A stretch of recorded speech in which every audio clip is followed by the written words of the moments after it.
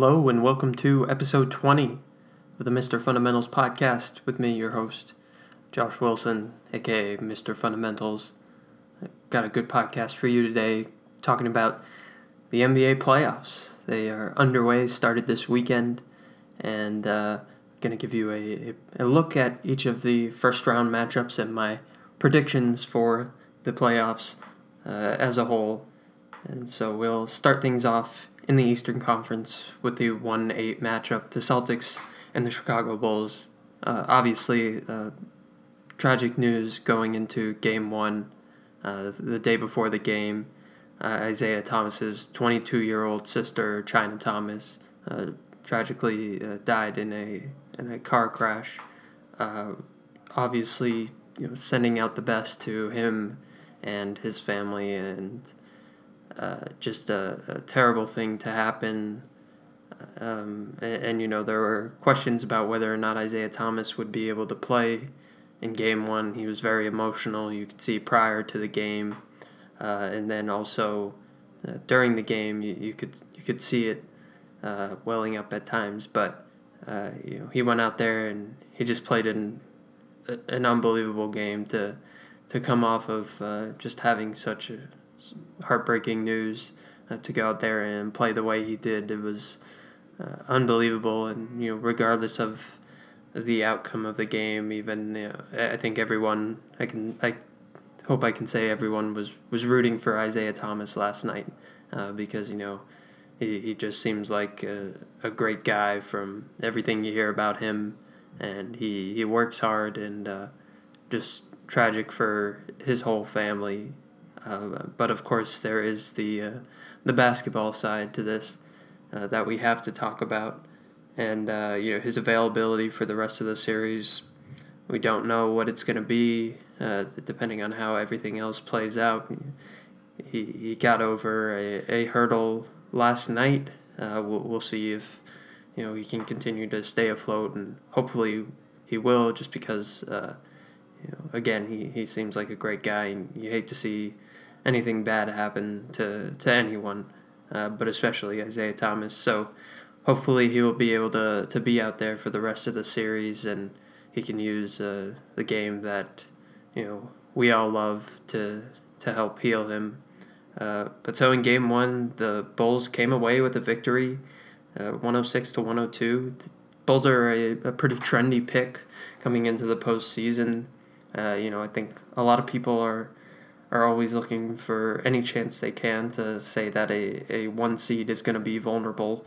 And certainly when you look at the Eastern Conference as a whole, there are some big vulnerabilities on each of the teams. But you look at the Celtics, really the big one for them is, do they have that go-to guy, that real big-time all-star? Isaiah Thomas is a fantastic player who can score the rock at will, but do they have someone that can really trade buckets with Jimmy Butler? Because it gets lost in the mix sometimes, because we do talk about so often putting a great team around star players, but it's really important in this league to have the best player on the floor, and the Bulls have that with Jimmy Butler.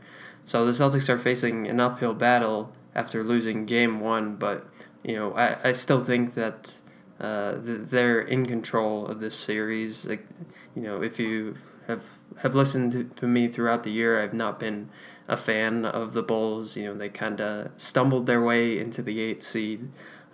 Jimmy Butler is a fantastic player. They just have a really poorly constructed roster, and after the trade deadline, they actually freed things up a little bit, moving a good player like Taj Gibson, but the chance that now that they have to capitalize on what had been mostly a lost season for a lot of Bulls fans, and I think for the Bulls organization as a whole, they really have a chance to do something here in the first round. So for the Celtics, it becomes a question of who else is going to score other than Isaiah.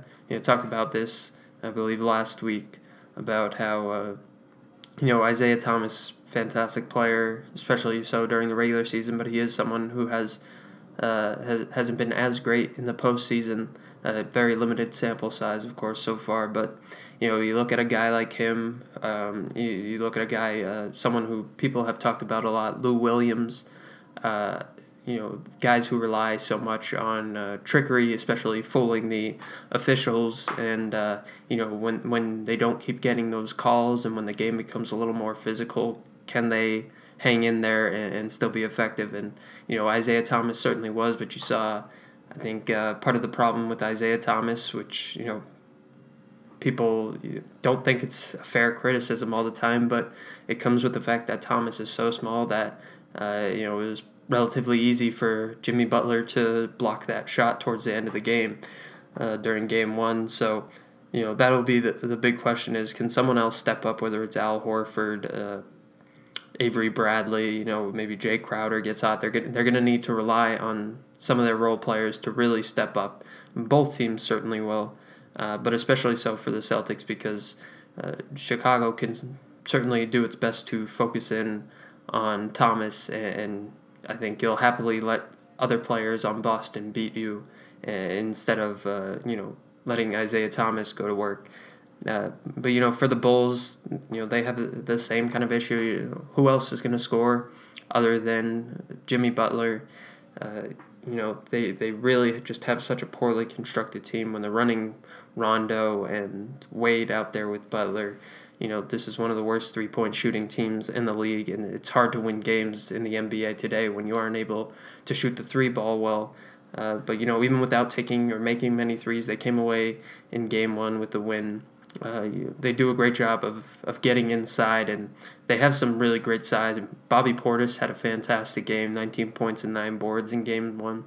One of the best ways to really exploit the Celtics is on the glass because of how many issues they have there, and also attacking the rim because of their lack of rim protection. So you look at the way the Bulls played in Game 1, they did a great job of just killing Boston on the board. And you look at, I think, the way that Paul Zipser has done a great job of sliding into that starting lineup for the Bulls here.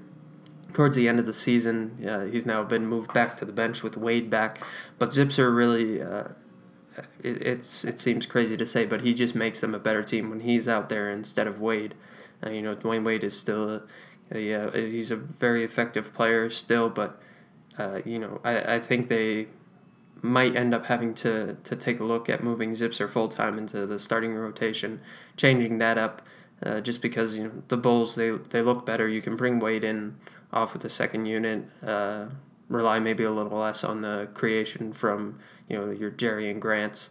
But I think a really good showing for Chicago in Game 1, and Boston, they played fairly well, but of course they waited I think a little too late to really step on the gas, and Chicago did a great job hanging in there. They got down early, but the game went back and forth, and I think when you look at the rest of the series, I'm still taking the Celtics in 6 games. I fully expect them to come away with a win in Game 2. That's going to be really hard for the Bulls to, I think, really sneak out 2 wins in a row against Boston. So, I really like Boston's chances going forward, and even when the Bulls return home and have the home court advantage, I still think that Boston is just such a better team.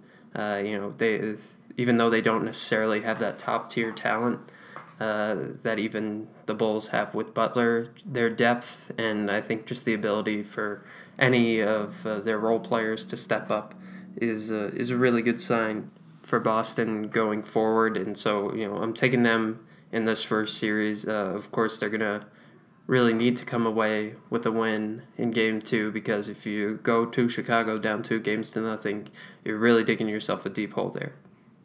Now, the 2-7 matchup, you get the Cavaliers and the Pacers. The Cavs, towards the end of the season, decided to rest, finally, after myself and many others had been calling for it. And they end up falling into the 2 seed. And they play a Pacers team that I would say most people think has really underachieved this year. They have some really good pieces, but when Frank Vogel left and they lost some of their guys like Jan Mahinmi, Solomon Hill, George Hill, they really lost a big chunk of their identity. So this team has kind of been really finding its way throughout the whole year, and they're still a pretty dangerous team. Again, you have a great player with Paul George heading up this team. He was on fire down the stretch. But the Cavaliers, they come away with a win in Game 1, close game, 109-108. And really, I mean, at this point with the Cavaliers, it's all just about execution. It seems very simple, and that's because it is. As long as they go out there and they make plays and they're making their shots, there's no reason why they shouldn't easily put away this Pacers team.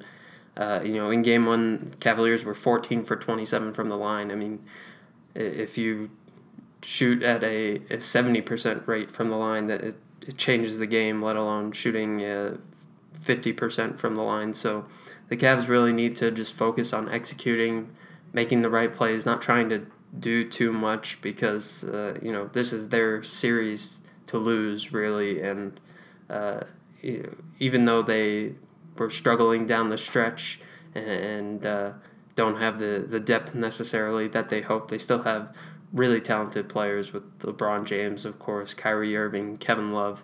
Even if they aren't clicking on all cylinders, there's just no reason that they shouldn't beat Indiana. And the Pacers, the key for them is going to be hitting their threes. They're a team that has some really solid shooters, but in the second half of the season, they really didn't shoot too well from the outside. Thaddeus Young, after getting off to a great start, just did not take many threes in the second half of the season. Again, Paul George, phenomenal player. He'll be a big key to their success. But if you have C.J. Miles coming off the bench, you have Jeff Teague, those guys knocking down threes, really opens up the floor for the Pacers. And if you can give Paul George extra space, then that's just fantastic for them. The ability to spread the floor and open up the lanes for him. It'll be fun to see Miles Turner, the way he plays, really getting his first big chance at showing what he has, and he's going to be a key part of their future. And, the Pacers, they brought in Lance Stevenson towards the end of the season. He's a wild card, really, in this series. He could be someone who makes some big plays, but, he really hasn't shown much this year. He's really struggled during his stints with New Orleans, with Minnesota. So we'll see what he does. He had a pretty solid Game 1, but this is a guy who works really on his own clock. And, if he isn't gelling with the rest of that roster, it's not really going to help anything because if you've watched Lance Stevenson the past few years, you see a guy who just likes to pound the rock a lot and isn't really focused on moving the ball or on playing team defense all the time, but he can be a spark plug when you need it. So his play will be crucial, but again, it speaks poorly of the rest of the Pacers roster that they're going to be relying on him to play really well. So I'm taking the Cavaliers in 5. I think that they do just falter in one game. Going into Indiana, it's a pretty tough place to play. They typically have some really great crowds, and just having to go up against a guy like Paul George, I think they'll come away with one game ultimately, and people are gonna start hitting even more of the panic button on the Cavaliers. But I'm not there yet. I'm still riding it out with them. The 3-6 matchup possibly might be the most competitive matchup in the whole first round. Raptors-Bucks. The Raptors, the 3 seed. They just have not really looked the same since Kyle Lowry went down, and it's unfortunate they made the trade to acquire Serge Ibaka, and things were looking good for them. Like, this could be their year to really challenge the Cavaliers, but they dropped Game 1, 97-83, and normally I think you talk about how great Toronto's flexibility is. These guys who they can play 2-3 guard sets and really play smaller lineups. But against the Bucks, it's really tough to do just with their length. Thon McCurr got the start at center, And even though he only played about 15 minutes, just his athleticism gels so well with the rest of the guys in the lineup, and their length really wreaks havoc on opposing teams. And we saw that with the Raptors, and this is already a Toronto team that has had several questions about it just in terms of their past postseason performances. You look at the struggles Kyle Lowry and DeMar DeRozan have had previously in the postseason. Kyle Lowry, 2 for 11 in Game 1, 0 for 6 from 3, just 4 points. DeRozan was just 7 for 21 from the field. Those guys really need to step up if they're going to be in it. And again, talking about the length, it just creates a lot of real problems for Toronto, and they already aren't a very athletic team. Even you look at someone like Kyle Lowry, fantastic player, but someone who's going to struggle against longer players. And other than DeRozan, they don't necessarily have too many elite athletes. Ibaka as well, but they're relying a lot on just really sound basketball players. And when you see Lowry especially struggling, it's not a good sign to start the series for the Raptors. They did a great job of getting to the line. They were 24 of 33. The Bucks were 12 of 15. When you look at that much of a disparity at the line, you would expect, especially for the Raptors, to have come out on top. But again, they really need to regroup and figure things out. I think one adjustment Dwayne Casey might need to make is, I don't know how effective you can be playing the two guard lineup of Lowry and Corey Joseph. I've been a big fan of that lineup. I think there are some really great spots for it. But again, the length of Milwaukee, I think it's just really hard to play with those two out there at the same time. And you need to combat Milwaukee's length. You don't want to fall into playing their game necessarily, but you need to be able to have the length and versatility to compete with them. And also just a great sign for Milwaukee in Game 1. Greg Monroe had a fantastic game off the bench, provides a nice scoring punch for them down low, and also a guy who isn't really known for his defense but made some really fantastic defensive plays. I'm still taking the Raptors in 7. I'm excited. I do think this series has a chance to go to the distance, and ultimately I think the Raptors, even despite their flaws, they're still just a better team, and I'm hesitant to say that I don't think that Lowry is going to have a worse game than he did in Game 1. I don't know how much of it is just the fact that he seems to struggle during the postseason, how much of it is maybe he just isn't completely right since coming back from the injury. But, I like the Raptors to rebound and ultimately take this series. But it's going to be just a lot of fun watching these two teams go at it. Watching Giannis Antetokounmpo, who's just unbelievable. Ton of fun to watch. That block he had during Game 1 was just ridiculous. And, it's going to be a great series, but I'm taking Raptors in 7. The 4-5 matchup in the East, Wizards-Hawks. This is a matchup that I think earlier in the year people would have been a lot more excited about. The Hawks have been one of the streakiest teams in the league. They got off to a fairly poor start. They trade Kyle Korver, and then all of a sudden they really start picking things up. And I believe they were at one point the 2 seed in the East around the middle of the season, but they've really fallen off. And they play is completely inconsistent. Just because of, I think the changes with their team. They went away from that Spursian style that they play offensively. They bring in a guy like Dwight Howard who kind of contradicts the way that they want to play, even though he's still a great player and he's been great for them defensively and on the glass. But,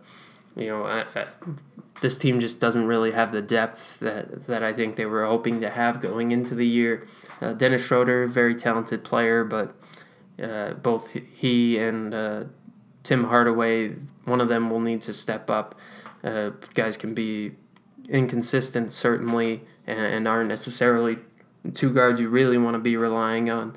Thabo Sefolosha is coming back from an injury. He didn't play in Game 1. He was supposedly healthy, so we'll see what the deal is there, because he could be, I think, a big key into slowing down John Wall, who just had an unbelievable first game as the Wizards took Game 1. And things got really physical, and it's fun to watch. I mean, you have Dwight Howard and Marcin Gortat, former teammates in Orlando, going at it.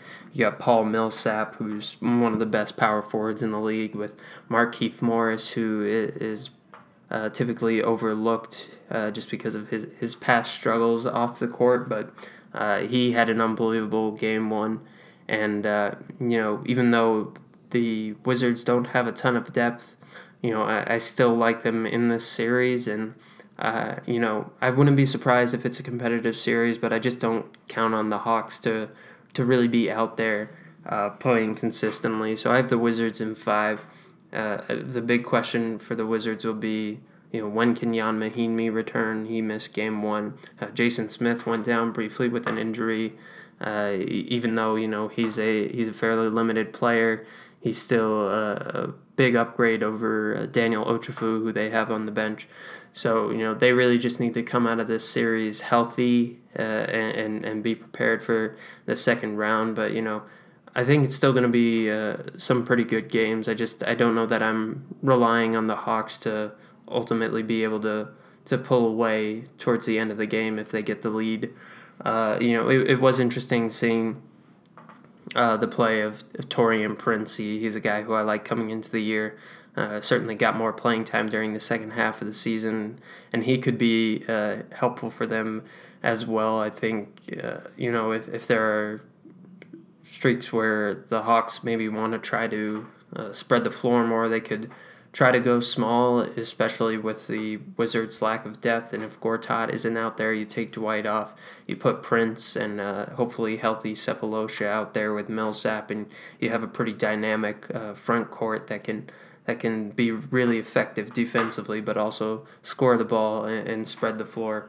But really, ultimately, the Hawks have to find a way to slow down John Wall and Bradley Beal, because they were both just fantastic in game 1. And you're not getting past Washington if you aren't slowing them down. So now, over to the Western Conference. Start with the 1-8 matchup. The Warriors and the Blazers. This was it was a very entertaining game 1. I think coming into this series, you're certainly expecting a lot of scoring, and game 1 lived up to it. The Warriors took it 121-109. The Blazers just have such an awesome dynamic backcourt with C.J. McCollum and Damian Lillard, guys who can just score the ball at will. And they were both fantastic, but the problem with Portland is they just don't have a ton else around the two of them. Defensively, they certainly struggle.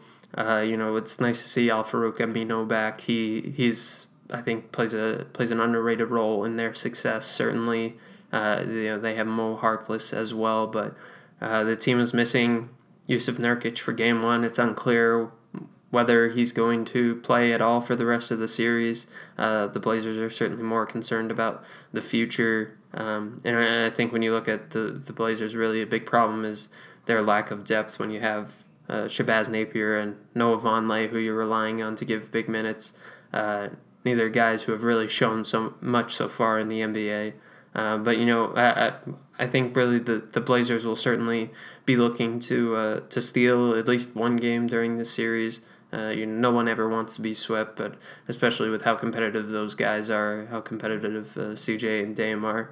And things got a little chippy during game 1, and guys were sniping back and forth, and it was a lot of fun to watch, and there's going to be a lot of fireworks in these games. It should be a great watch, even though, I think the Warriors are going to sweep, take this in 4.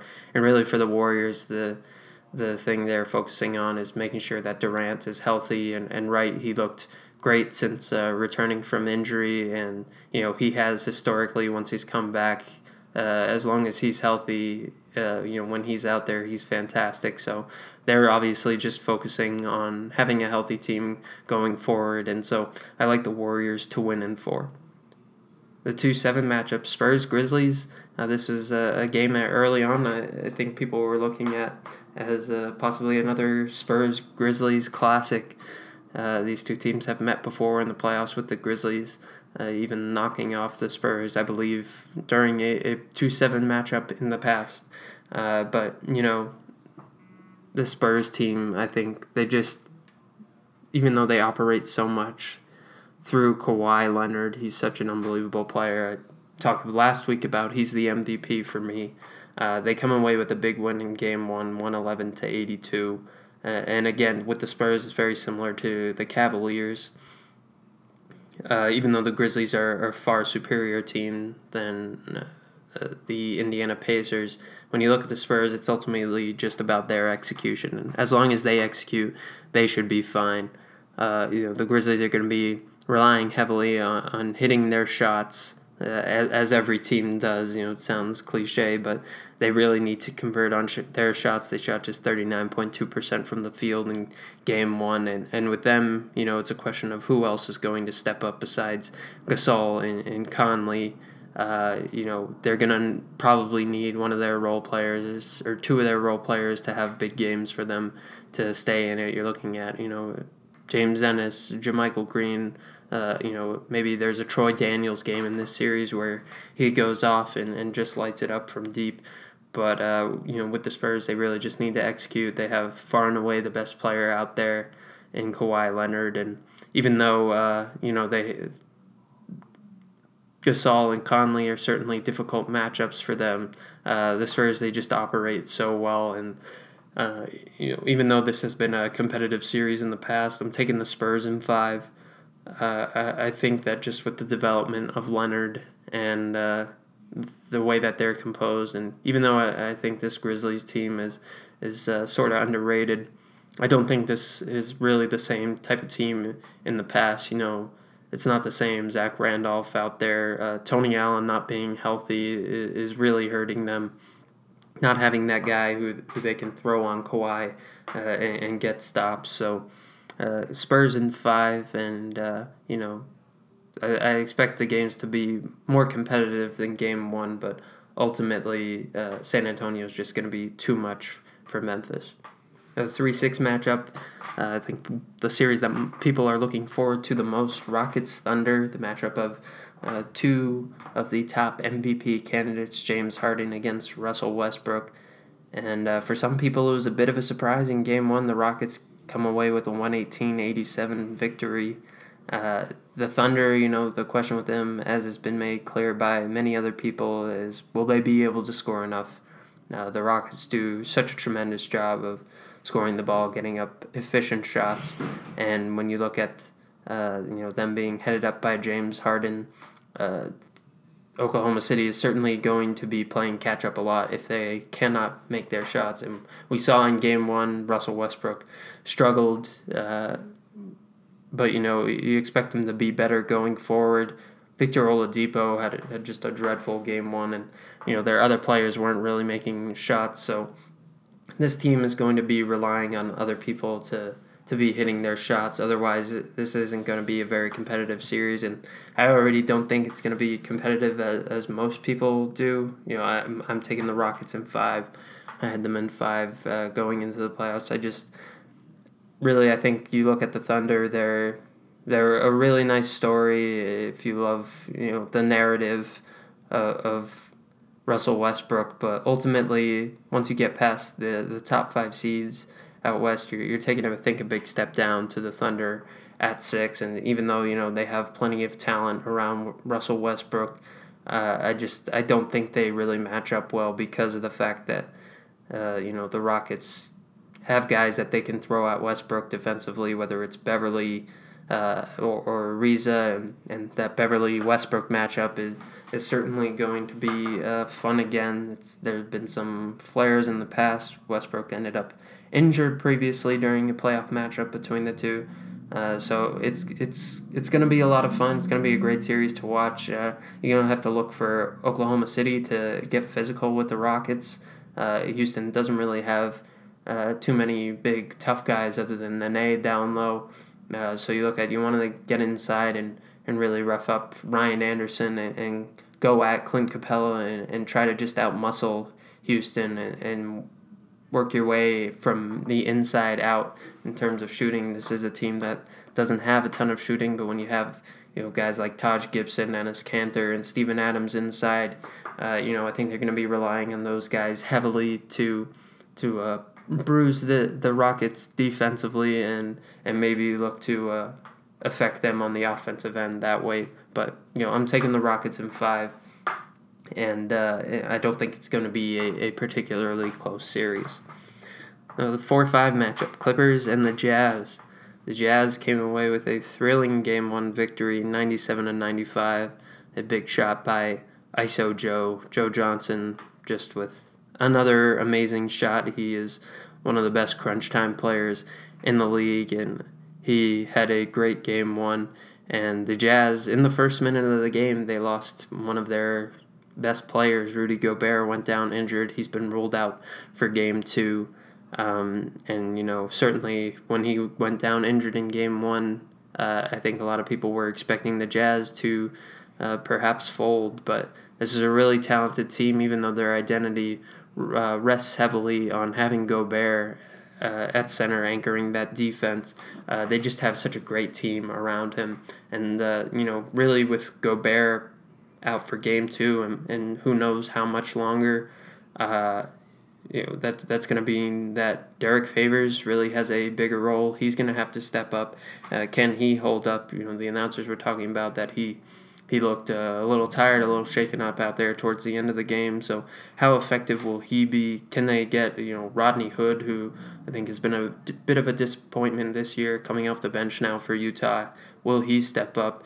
And for the Clippers, really, they weren't making their shots in Game 1. They were getting some good looks. They just weren't getting anything to fall. Jamal Crawford had several shots just kind of rim out. So obviously, it's a make-or-miss league, and the Clippers need to go out there and make their shots. But they came into the series. Chris Paul talked about speeding up the tempo of the game. The Jazz really love to slow it down and grind out possessions. And certainly if Gobert is out there, that's what you want to do. You want to try to run Utah out of the gym. And, this is actually, it's a pretty good matchup for the Clippers. I think the Jazz were playing with a little bit extra adrenaline maybe when Gobert went down. I expect the Clippers to turn things around in Game 2 here. They have a guy in DeAndre Jordan who, when Gobert is out there or not, really helps in the pick-and-roll game with Chris Paul. They have one of the best players in the league in Chris Paul. He showed, again, just everything he's capable of doing on both sides of the ball. But I think in this series, and if the Clippers advance in the postseason, that Paul really needs to look to be more of a scorer. It's been a criticism of him at times during the past. It's something that I've said before about him. I think sometimes he wants too much to set up other guys to score, and he needs to look more at just attacking, getting to the rim, and also taking more shots from the outside.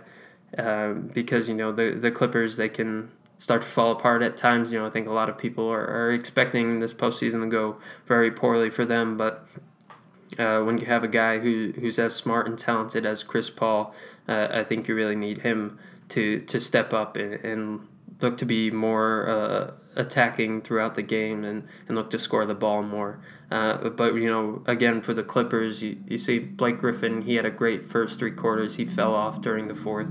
DeAndre Jordan was playing solid throughout, but they're going to need someone else other than those 3 to step up. J.J. Redick and Jamal Crawford had pretty rough first games, especially shooting the ball. But, who else is going to come up big for them?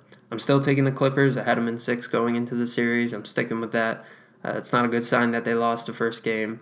Going into Utah won't be easy, but I think just, you look at the way this team is constructed, and Utah really is a matchup that they should be able to exploit, despite how, I think very highly of the Jazz. I think they're 2 pretty decently matched teams, but again, when you talk about having the best player out there, the Clippers have Chris Paul. And he has, whenever he's out there, he's typically done a great job against teams that aren't necessarily the most elite teams, and I expect him to help carry the Clippers past the Jazz in the first round in 6.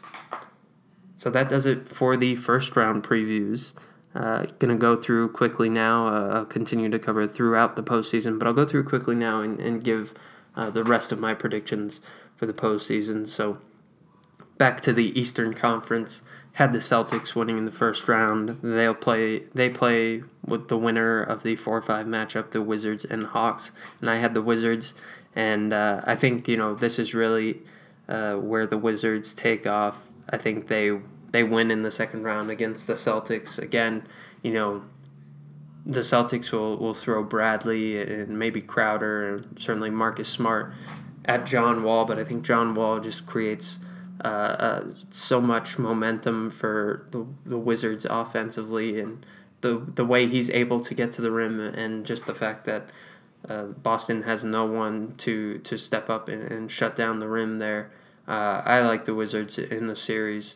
I think just even though they aren't the deepest team, and that's really the strength of Boston when these playoff games happen, you shrink the bench, and you're really looking at that top-tier talent, and the Wizards just have such tremendous balance when they have, their starting five out there, plus they have Bogdanovic and Kelly Oubre off the bench, and, even if they can get some kind of consistent play out of Jason Smith or Jan Mahinmi when they're healthy, I think the Wizards are a really dangerous team, but just their ability to score the ball, they have certainly some struggles on the defensive end, but having Gortat there, I think he's a guy who will certainly make an impact on the defensive end. And you look at these teams earlier in the year, the Wizards had the funeral game.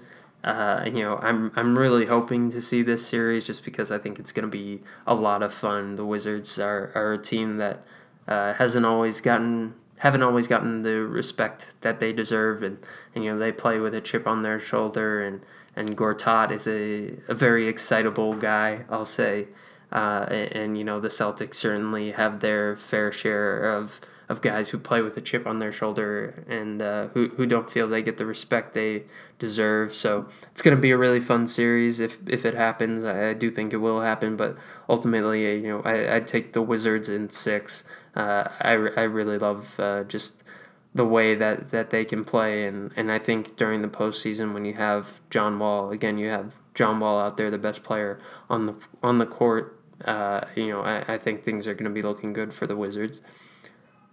The second matchup in the Eastern Conference semis, I would have being the Cavaliers and the Raptors, a rematch. Again, I mean, it seems so silly to say, but with the Cavaliers, it's really just about execution. As long as they are out there executing, I think that they should be able to beat the Raptors. When the Cavaliers are right, they're just much better than any of these other teams in the Eastern Conference. And even though I don't know necessarily that we're going to see that Cavaliers team this postseason, I still think there'll be too much for the Raptors.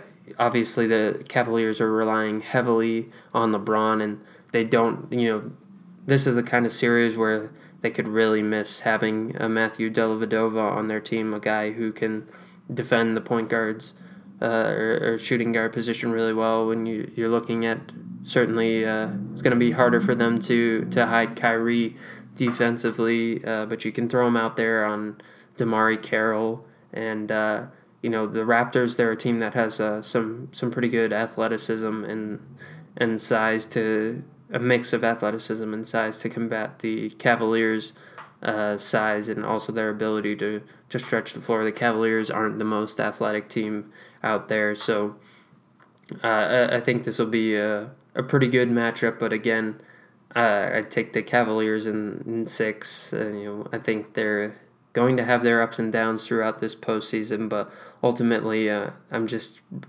expecting LeBron to work his magic. And I would leave the Cavaliers and the Wizards in the Eastern Conference 2-4 in the conference finals. It's really hard, I think, to just not trust in LeBron at this point, and you just rely on him until he starts breaking down, and we see just how effective he can be. Playoff LeBron looked really good in Game 1 against the Pacers, and I think, I just don't expect the Cavaliers to really struggle all that much even though I do think the Wizards are a tough matchup with them just because of that athleticism.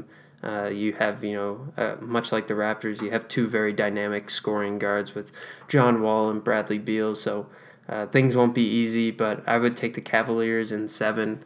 I do think that the Wizards are the team best equipped to challenge the Cavaliers just because of they have guys that they can throw at LeBron on the wings, and then also just the ability of their two guards to score. We saw them light it up in Game 1, and that will create problems for Cleveland, but I'm taking them in 7 to advance to the NBA Finals. So now down to the Western Conference, second round matchup. The Warriors and Clippers, this is really, I think, one of the worst situations the Clippers have been in besides last season since Chris Paul joined the team. They played well down the stretch, but Blake Griffin, he played well down the stretch, but I just don't think he's the same player that he was a few years ago. And, they're really going to need Chris Paul to just dominate, and they're probably going to need to hope for an injury for the Warriors if they're going to beat them. Even though the Warriors have had so much success in it, I just think it's so hard to sweep the Clippers in a series. So I would say I'd take the Warriors in 5. And I expect it to be, some of the other games will be close. But again, the Warriors are just too much for most teams, and they especially create a rough matchup for the Clippers, who don't really have the talent on the wings to combat Golden State. So taking the Warriors in 5 to advance to the conference finals. The other matchup, the Spurs and the Grizzlies, the Spurs and the Rockets. A lot of people really love the Rockets here, but I think I'm still going with the Spurs. I like Kawhi Leonard to just take over, and I think this is going to be a really defining moment for him in this matchup. The Spurs, their ability to slow things down and also be able to hang and play up at faster speeds, I think really bodes well for them in a matchup against the Rockets. And just when you look at the depth that the Spurs have, and I think they'll be much better equipped for dealing with the Rockets role players, Eric Gordon, Lou Williams, guys who I think aren't necessarily going to be as effective in the postseason. They create a really tough matchup for Rockets, and this will certainly be a really great series. I'd take the Spurs in 7. I do think it's going to be a close series, but ultimately I just think Kawhi Leonard is just too much for the Rockets, and in a great matchup, I'm taking them. So Spurs Warriors in the Western Conference Finals. Still going with the Warriors. I think they just, this whole postseason is really theirs to lose, as long as they're healthy. Even if, they lose Kevin Durant, I'm not so sure. Even if they didn't have Kevin Durant healthy at this time of year, I'm not so sure that I wouldn't take the Warriors still to win, just because of how much talent they have at the top of their rotation.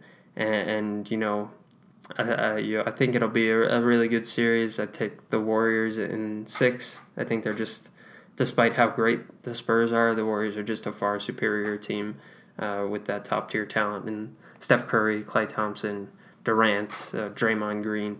And, I like them to advance in 6 to make it to the finals. So then we have the third installment of Warriors Cavaliers. Unfortunately, unlike last year, I don't think it's going to be a very competitive series. I'd take the Warriors in 5. Wouldn't be surprised if they make it to 6, or if it goes 7. I don't see anyone being able to beat this Warriors team. They're so good with the guys that they have out there, and even though they don't necessarily have the size to fight against the Spurs or the Cavaliers, they just create so many other problems, and they're so good defensively. Especially when they have their small lineup out there with Draymond and Kevin Durant as the bigs. The team is just so dynamic, so I'd take them in 5 games over Cleveland to win. And I think the Warriors are going to have a relatively easy time making it through this postseason just because they're so much better than any other team in the league right now. And so that does it for my playoff preview. Sorry, getting this to you just after the postseason started. I hope you'll still be able to enjoy it. And again, I'll have continued coverage going forward as the playoffs roll on. So thank you for joining me. You can follow me on Twitter and Instagram at MrFundamental_J. You can follow my writing at 12up.com.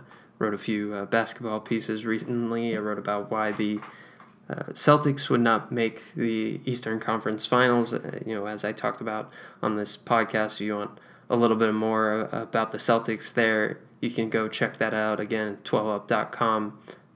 Thank you for listening. I'm Josh Wilson, aka Mr. Fundamentals. Have a great day.